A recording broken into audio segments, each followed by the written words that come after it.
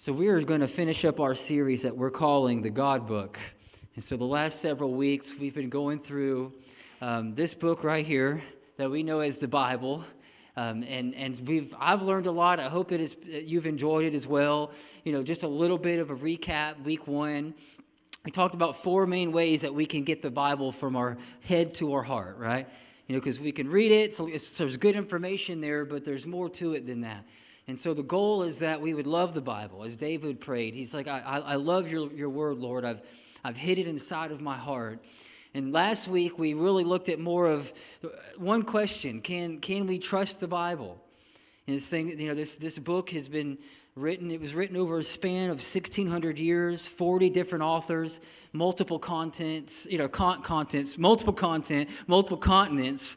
So it's been spread out all over the world. And what we hold in our hand, what we know as the canon, can it be trusted? These 66 books. And so we answered those questions, I feel like, last week. And today I want us to kind of switch gears a little bit. And before we jump in and read, it's just 4 verses. These 4 verses are coming on the end of the Sermon on the Mount. And so this is probably one of the most packed messages that Jesus preached. It has the Beatitudes in it. Blessed are the poor, blessed are the meek. But then it's also got so much relevant information in this sermon. And about marriage, about life, about how to handle money. And he goes on this, probably one of the most beautiful sermons. There's several chapters in the book of Matthew. But then he ends that sermon. This is how he concludes it, with these 4 verses. And so they've just heard a lot. And what he was doing, it's amazing in this Sermon on the Mount, he quotes from multiple different books in the Old Testament. And he starts it off with, hey, I haven't come to get rid of the law, right? The Old Testament, we talked a little bit about the Old Testament, the New Testament. The Old Testament had a lot of laws in it, 613 or so. Like, it was lots of specifics about, what kind of clothes to wear and diet and what to eat, what you shouldn't eat. And so Jesus is coming on the scene. He's saying, I'm not trying to do away with the law, but I'm coming to perfect it. And he took these Old Testament truths and he installed this New Testament knowledge and just this revelation that we haven't had yet. But then he ends it with this. And so I want us to do this. We've done this every week. It's something new. Let's stand up. We're gonna stand for the reading of God's word. Matthew chapter 7. If you want to turn there, Matthew chapter 7.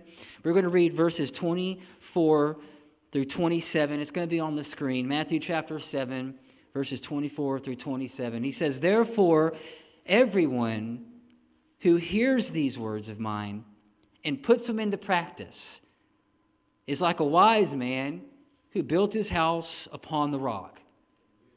The rain came down, the streams rose, and the winds blew and beat against that house, yet it did not fall because it had its foundation on the rock." Somebody say foundations.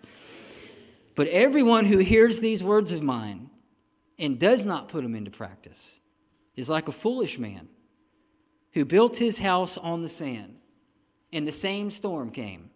The rain, the streams rose, the winds blew, and beat against that house, and it fell with a great crash."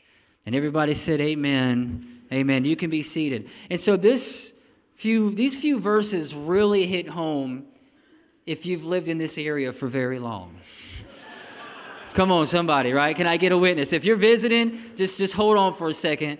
But I want to brag on all, because there's folks in this church that have lived on this island for longer than I've been alive. And they've seen all the big storms. They've seen Opal, they've seen Aaron. They out here. There's one of my heroes, his name's Cole, and he works at the marina. And he lives out here on the beach, and he was one of the few people that stayed on this island during Hurricane Ivan. And he told me the story one day at the coffee shop, and he was in a block house. And, Ivan, the very highest point on this island was under 5 feet of water during Hurricane Ivan. So it was insane. The whole island breached. It was gone. And he was in a block house on the ground.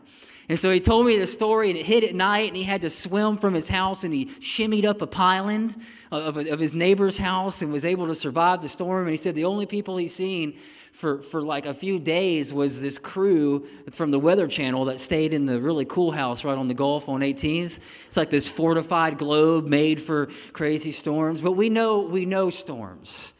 We know storms too well. 2018, top 10 hurricanes to ever hit the continental United States. It was in the end, like the middle of October, which was rare. It was Hurricane Michael. And so when it made landfall, they were saying it was a Category 4. But once they went back and did the damage assessment, and they had some land-based, wind gauges, and they knew that it was a Category 5. So they've now classified this storm as a Category 5. And I want to show you Mexico Beach. And that's a little strip. It's east of here. But 90% of the homes on Mexico Beach were gone. Do you see that one house? So the New York Times, on that one house, they did an article and they found the owners. It was a doctor and a lawyer. And they came together and they built a home together, and they wanted it to be a vacation home for them, but they also wanted to rent it out during the week. And the doctor's name was Dr. Lackey. And he brought in this architect from out of state. And I want to quote him out of this article in the New York Times. If you want to read it, it's called "Among the Ruins of Mexico Beach Stands One House Built for the Big One." And they interview this architect, and they say, "What did you do differently?" Because it's incredible. 90% of the homes were gone. This doctor got in his car, drove to Mexico Beach, and besides the stairway that was built to be, basically it was built to come off of the house was intact completely. And so they interview this architect, and he talks about how he built this house. And they built it for the big one. The doctor and the lawyer came together, and they didn't want to build just a normal beach house. And so what they did was they surpassed all the current codes. Right now, all the codes were based on the last storm I just told you about, Hurricane Ivan. Right? So here in this area. So everything's based on that storm changed the game, right? The 100-year storm. Hopefully, we're good for another 100 years, right? I feel like we've got enough action on this little strip of beach over the last 20 years. We're good for 200 more years, right? We're good. But I hope so. But they built this house differently. Rebar in the concrete. They went twice as deep on their pylons, wider pylons, rebar in the corners of the structure. It cost way more money. It took way longer. And it required way more energy.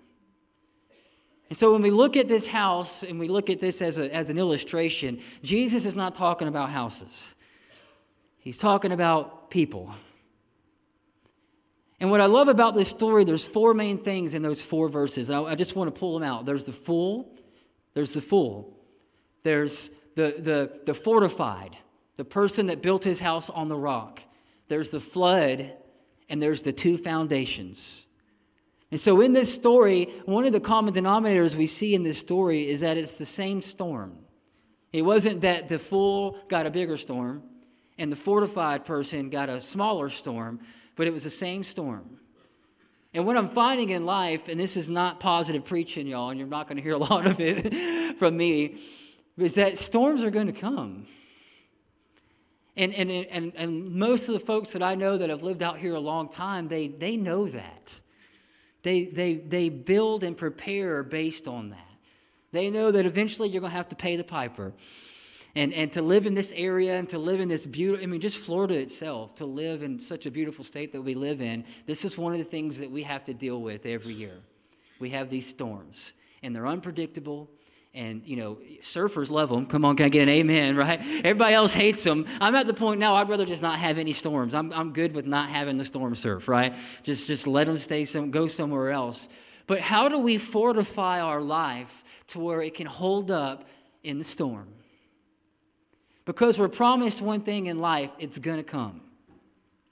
It rains on the just and the unjust. And Jesus didn't say, if the storm comes. I wish he would have. I wish he'd have said, if a storm comes, you need to be ready. You may not need it, but he said, no, when? And there's all kinds of storms, and I don't want to go in detail, but there's emotional storms, there's relational storms, there's financial storms, there's all kinds of storms.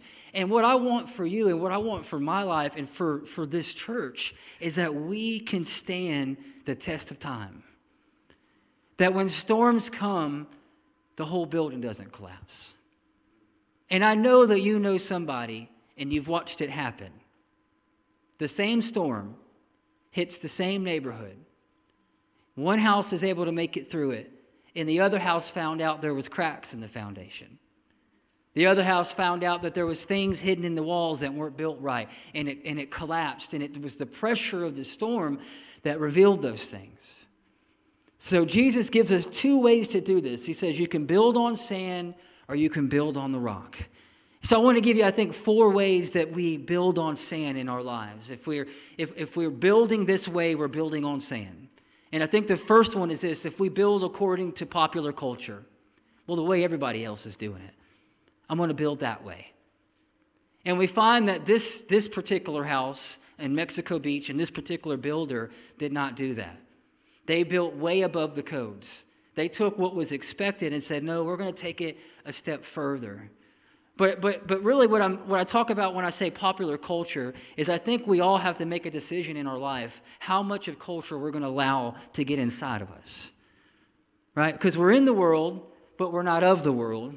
And I don't think Jesus calls us to go and build a monastery somewhere and just, fence it up, put the high fence up and just disappear until we die. I don't think that's the way. He's called us to live in this world, but he says you're going to be in it and you're not of it. And so there's got to be this separator where you're in the world, but you're not letting the world get inside of you. And so you're not doing what everyone else is doing. You're not following the status quo. You're not doing what the herd is doing. You're not going with the flow, right? You're going upstream. And as Christians, that's how we're expected to live. That's how we build on the rock. Because culture is never going to call us to build on the rock. Culture is trying to redefine what's right and wrong right now in every major area of our lives. And we're seeing, I'm not old school, but maybe I am a little bit. But even some of the stuff we watch and listen to, eventually, if you watch it and listen to it enough, it gets inside of you.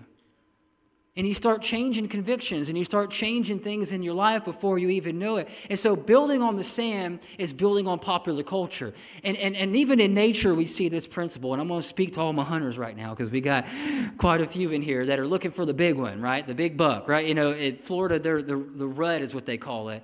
It's when the deer just lose their mind. All right, they just get crazy and they do things they don't normally do, especially the bucks. And what makes the bucks with the big horns hard to kill or harvest, we harvest them, it's because you never see them with the herd.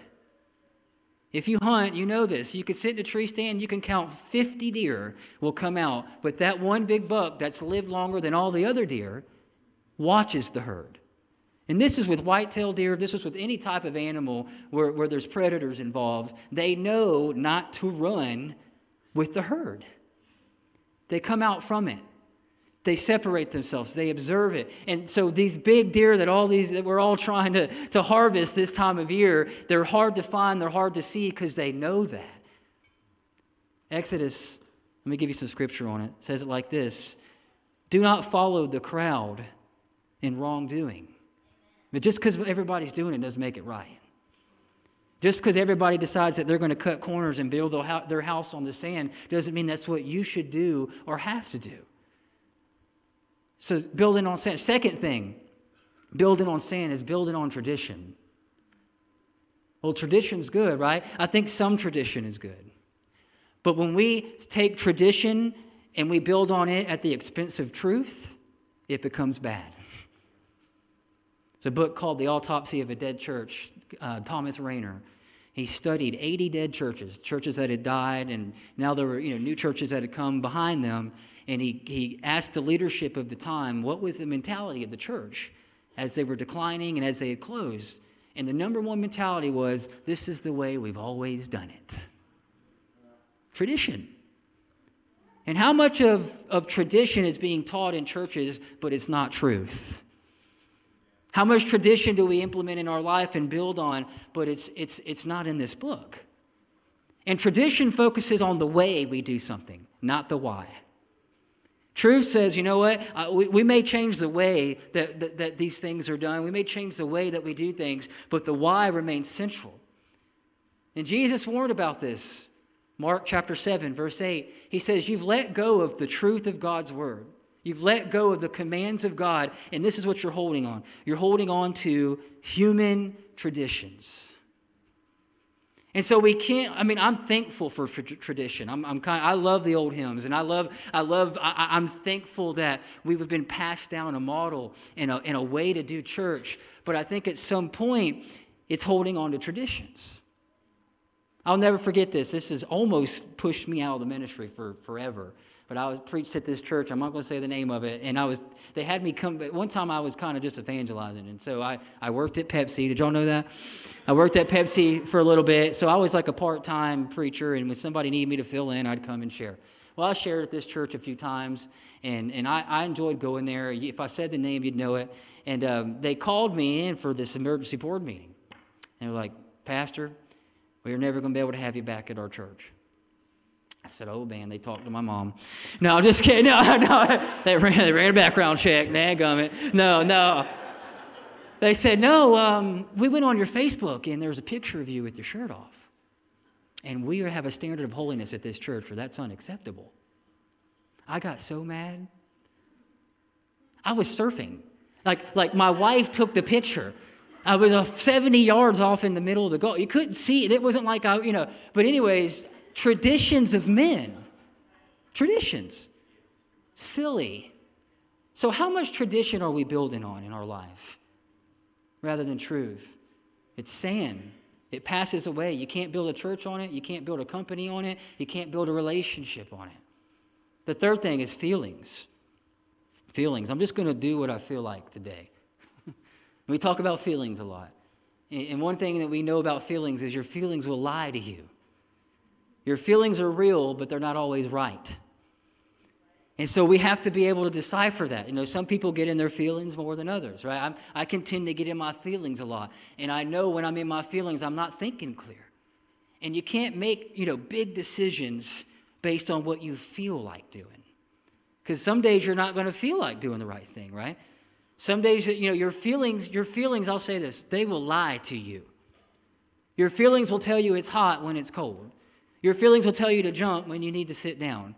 Your feelings will tell you to react and yell when you need to respond in kindness. Your feelings will tell you to take it because it's yours, but it's really not, right? Your feelings will tell you to get mad at your boss and tell you to get bitter, and your feelings will tell you to never talk to that person again until they apologize. Come on. Like your feelings will lie to you and lead you into a bad place, and it's building on sand. The book of Judges, incredible book, one of the saddest books in the Bible. So much tragedy. There's so much pain, so much just darkness in the book of Judges. And I want you to see what the mentality was in that time. They didn't have a king. They didn't want a king. They didn't want God to lead them. They wanted to do their own thing. And it says at that time that the children of Israel did what was right in their own eye. They didn't have a king, and they just did whatever they felt like doing. And I have days like that. I'm going to just be honest with you. But that's when I'm in that mode and mood, I know I don't need to make big decisions. I don't need to build on this. This is feelings. This is shifting sand. Like this is going to come and go, right? Feelings come and go in waves. They come and go in waves. They don't last forever.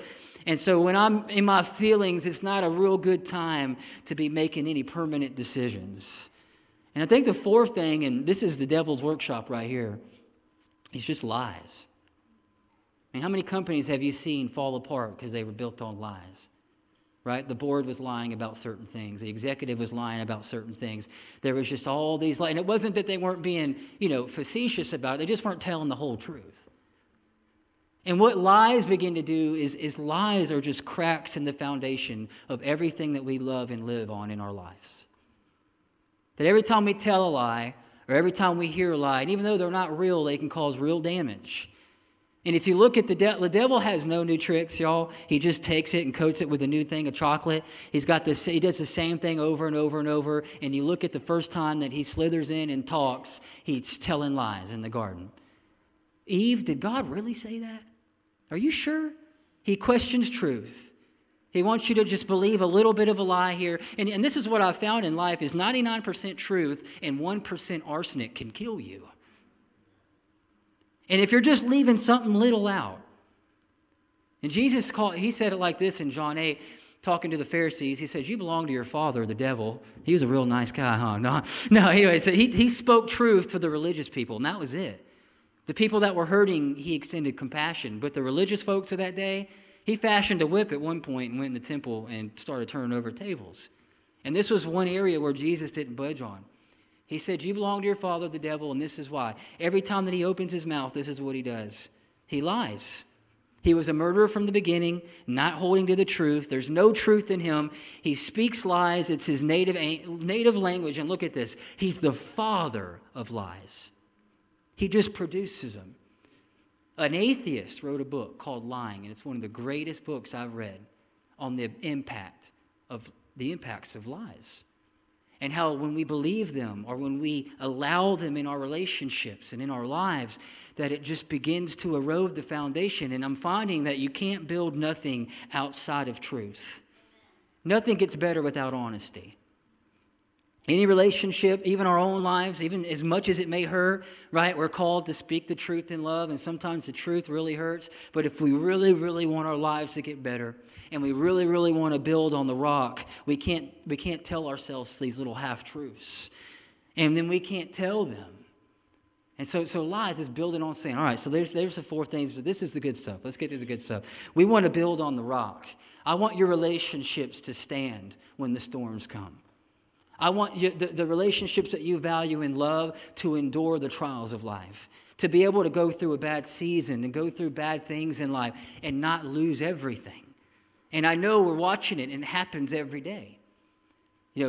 Or just think, on the outside, everything looks good in someone's home or in someone's life, and then a storm comes. And the thing about the foundation is it's hidden. I want you to see this. Like you're not walking around with your foundation exposed, right? And you look at these beautiful houses and the way they're built, the most important part of the house is really hidden. And the thing about foundations, I'm not a builder, but I read that article and I looked up foundations, and building a foundation and pouring a foundation and laying a foundation is a hidden work, and it's a thankless work.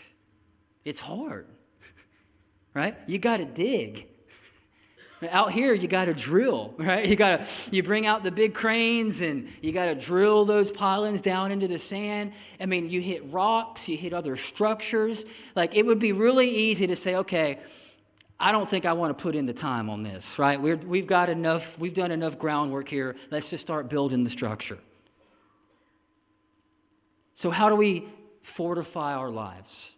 That's what I want for you. That's what I want for my life, from the storm. I think the first thing is this, is we make God's word the foundation of our lives. We build on it. And we just don't build on it on Sundays, but we build on it in everything that we do. That we have to have this, look, we have to have something solid in our life, or we won't be able to stand. And what we've been given by God, I believe, is this book. And he's given us truths, and he's given us precepts, and he's given us, this book is so relevant to every area of our life and whatever that we're doing or trying to do. And if we start with this, man, we can build on that. I talk about John Maxwell a lot. I love him. I went through this course with him and became a coach, got to sit in a room and literally listen to him teach, got to meet him. And one of the things he did, one of the first sessions when I was going through that process, is he held up his Bible. He says, and I want you to know, every book I've written on leadership, his foundation is right here. The 21 Irrefutable Laws of Leadership, the most sold book ever in leadership in the category, right here.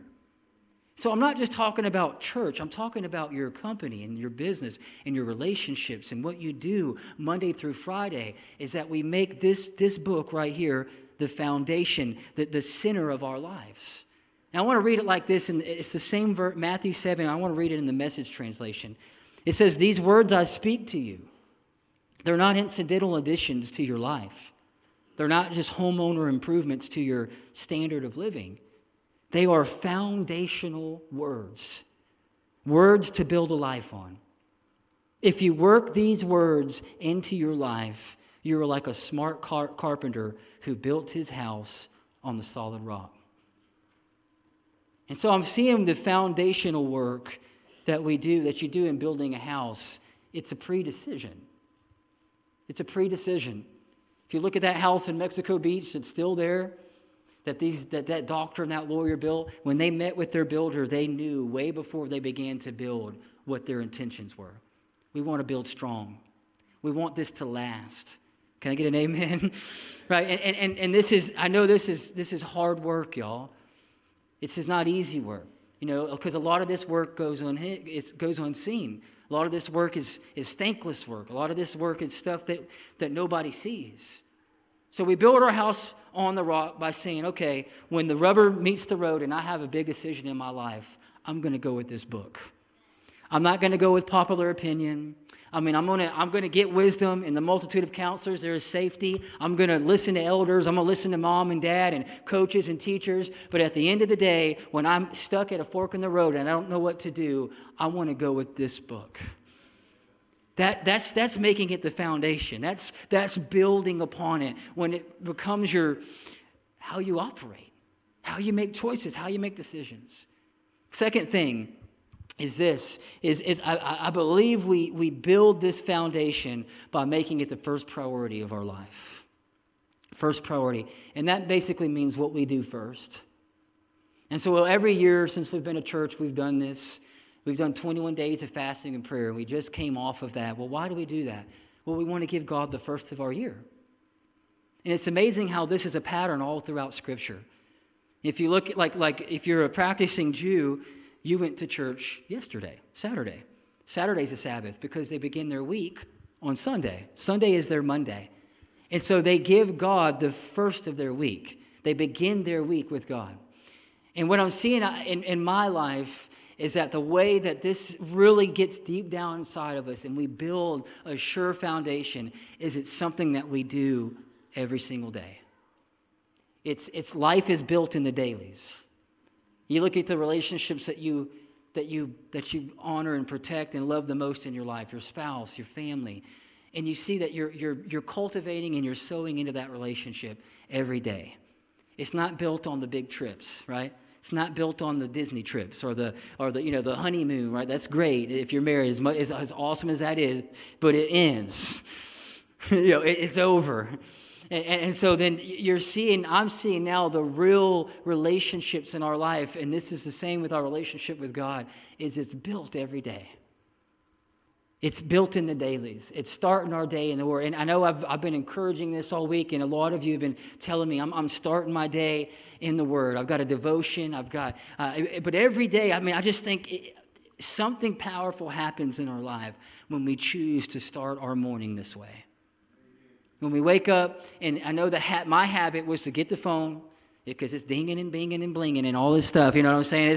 It's going off. I just rhymed there. You're like that. And it's begging for attention, and there's all these fires that need to get put out. And so rather than doing that, I'm going to get my devotion out. Before I read one email, before I do anything, I want to get in this book. Why? Because it's how we build our lives on the dailies. Matthew 6, verse 33, one chapter back. Seek first the kingdom of God. He said, all this stuff you're worried about, it's called the principle of priority.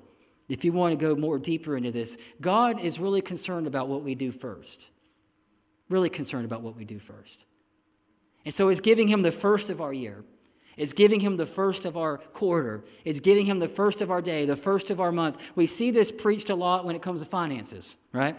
All the time. Bring the tithe to the storehouse. What's the tithe? Well, if you get paid $1,000 in 10 $100 bills, the tithe is the first one to leave your hand. That's the tithe. It's the first and the best. And we see this in Leviticus. We see this in Exodus. When they weren't bringing money, they were bringing animals to God. And it was, I want you to bring your first, and I want you to bring your best.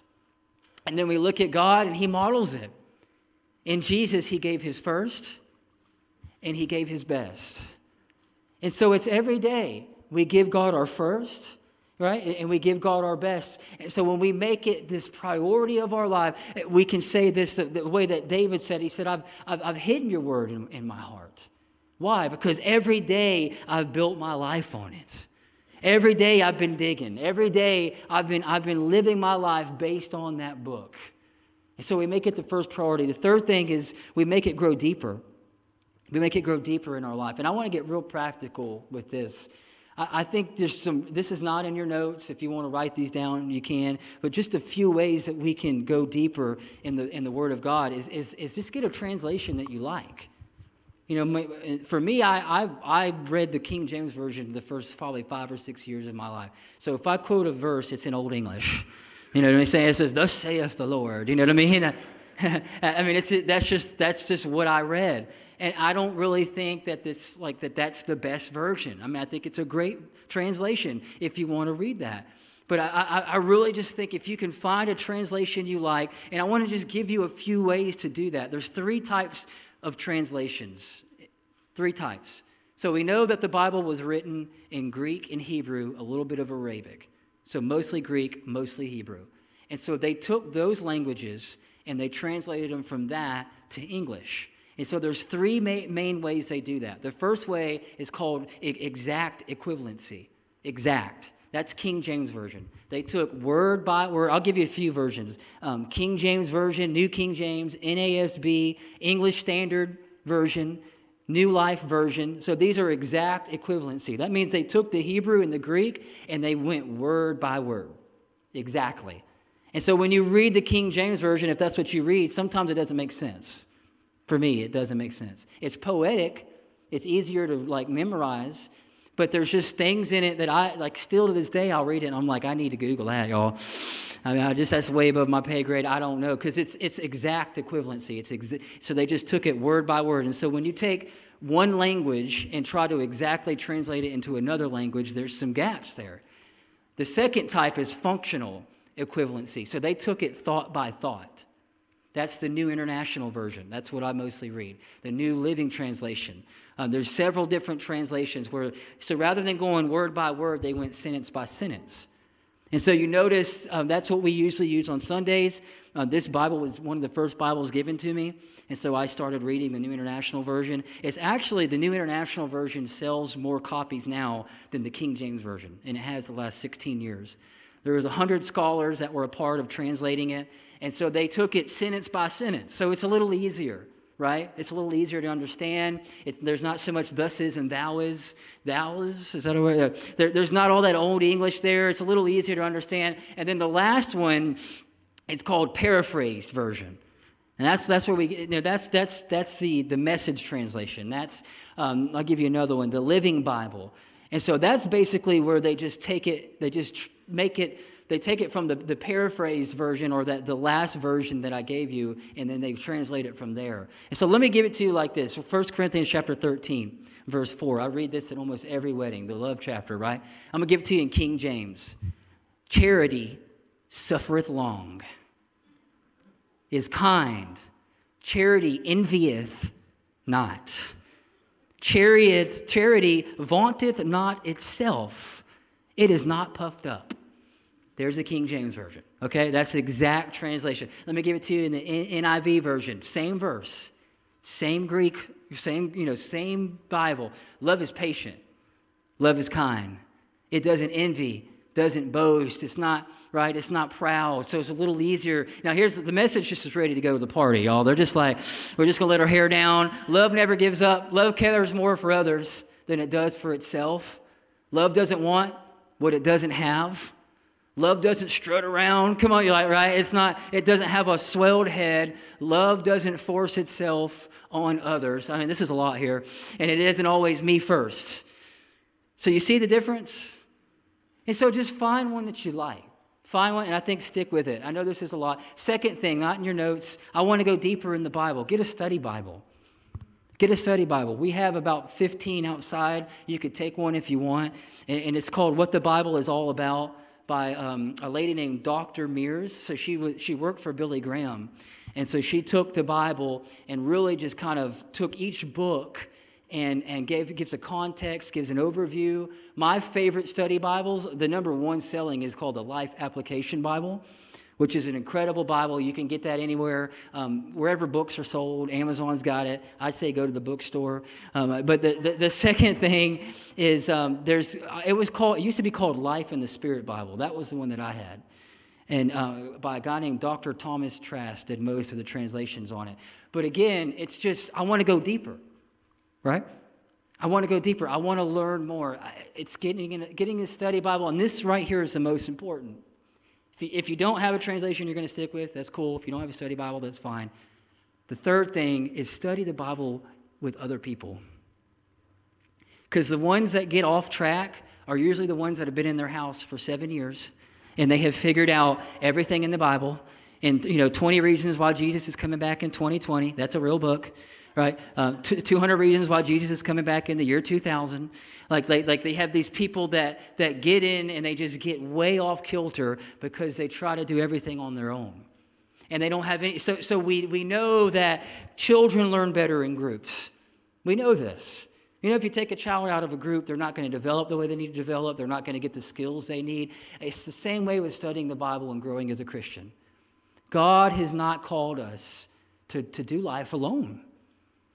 And so we get in a group. We talk about groups a lot, I know, but I want to encourage you, if you're not in a group, get in a group somewhere else. Shop in other churches' groups.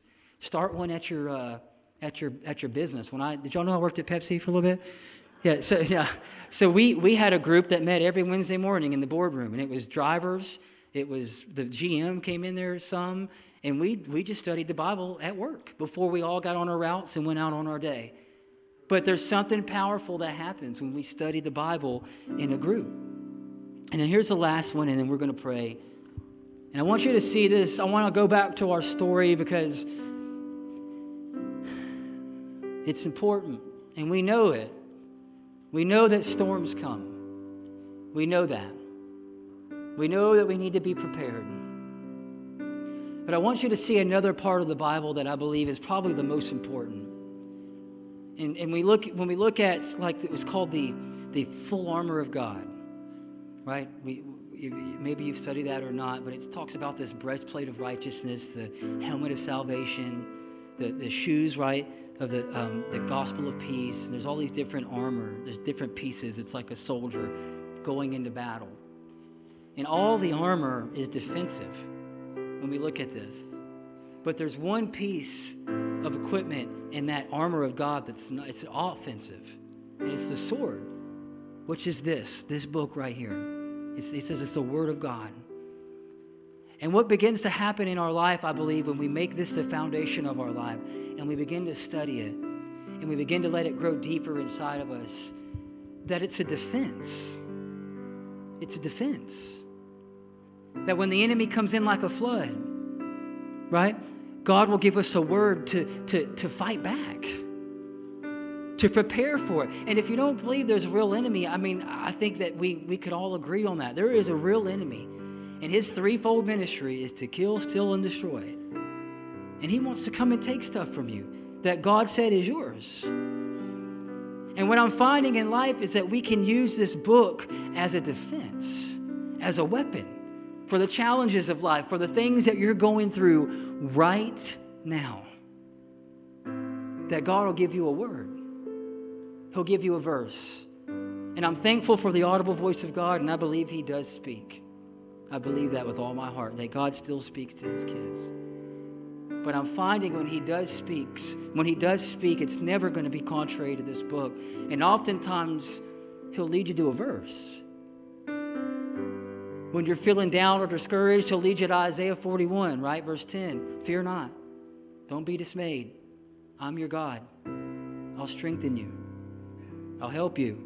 I'll uphold you with the right hand of my righteousness.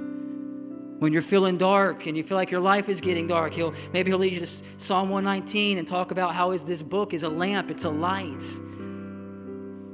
But he will lead you. He will take you where you need to go to defend. And I'm going to close this service, and I know this is a weird call, but I feel like I was supposed to pray for people in here, and you feel like your life has been under attack. Verbatim.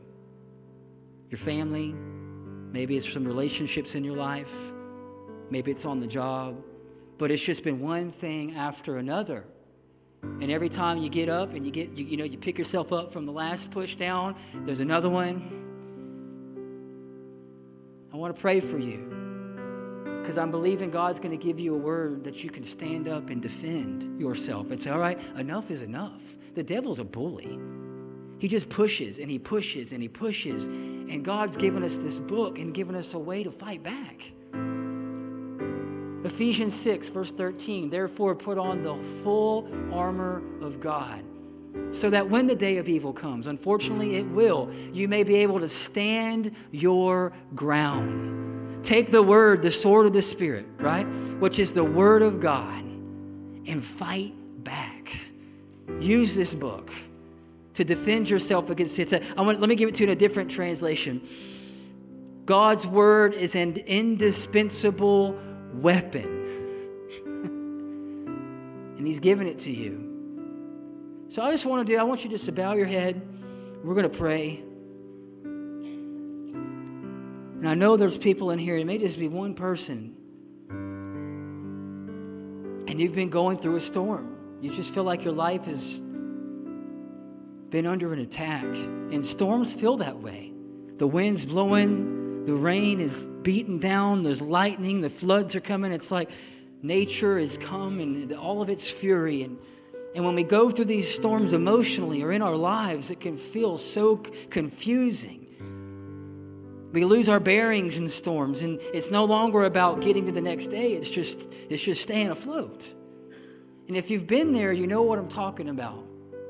When you feel like your life is just, man, there's just somebody just trying to, like you're a can on the fence, and they're just trying to knock you off. I want to pray for you. I want to pray specifically that this morning God will give you a word to be able to stand your ground, to be able to fight back against the enemy in your life. And it may be something that's attacking your body. It could be a physical thing. And I'm thankful for doctors. I'm thankful for the wisdom of doctors. But I still believe that God works miracles. I still believe Isaiah 53, with his stripes we are healed. And if that miracle comes through modern medicine, or if it comes through a miraculous touch of God's power, you will be healed. Stand on that. Or maybe you're troubled in your mind. You ain't slept well in weeks or months. Paranoid. So much going on in the world. I look around and it's just trouble all around me. God said he'll give you a peace that passes understanding. Stand on that word. You don't have to understand why it happened. You don't have to understand why you're going through it. Don't ask why. Ask what. God, what do you want me to learn from this? Give me a peace that'll lift me up above this circumstance in my life. God wants to give you a word. Lord, I pray right now for every person that just feels like their life is under attack and they're going through a storm. Lord, remind them that the storm is not on purpose, that you didn't send the storm to try to hurt them. You didn't send the storm to try to get them because they did something wrong. Storms come because we live in a fallen world. Storms come because ever since Eve and Adam took a bite of that apple, we have been dealing with this thing called sin, and it's just the effects of living in this world. And so take the shame off of them. If anybody tried to connect dots in their life and say, well, this is happening because you did this, I rebuke the voice of the enemy. Storms come because that's just what they do. And when we read Matthew 7, we know the just and the unjust, the wise and the foolish, it's the same storm that came. But one was prepared. And so, Lord, build your people up this morning. Give them a word right now. God, give her a word right now. A word of hope, a word of healing. You're going to get through this. Weeping may endure for a night, but joy's coming in your life. This is for somebody. You've been crying more than you've ever cried this past 6 months. Take that word with you home. Weeping may endure. It's just a season, but joy's coming at the end. Or maybe you're at a crossroads right now and you don't know what decision to make. Should I go right or should I go left? Proverbs tells us if we commit our ways to the Lord, trust with him with all of our heart, he'll direct your path. You don't have to make the decision. Let God make it. He'll place you and put you right where you need to be with the right people in the right place. Let that deep just sink into your soul this morning. God's got you.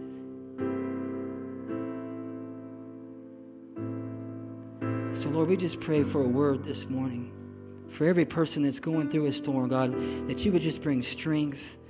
God, that you would bring clarity. And Lord, help us to be people who are fortified and build on the rock. It's in your name we pray. Everybody said amen.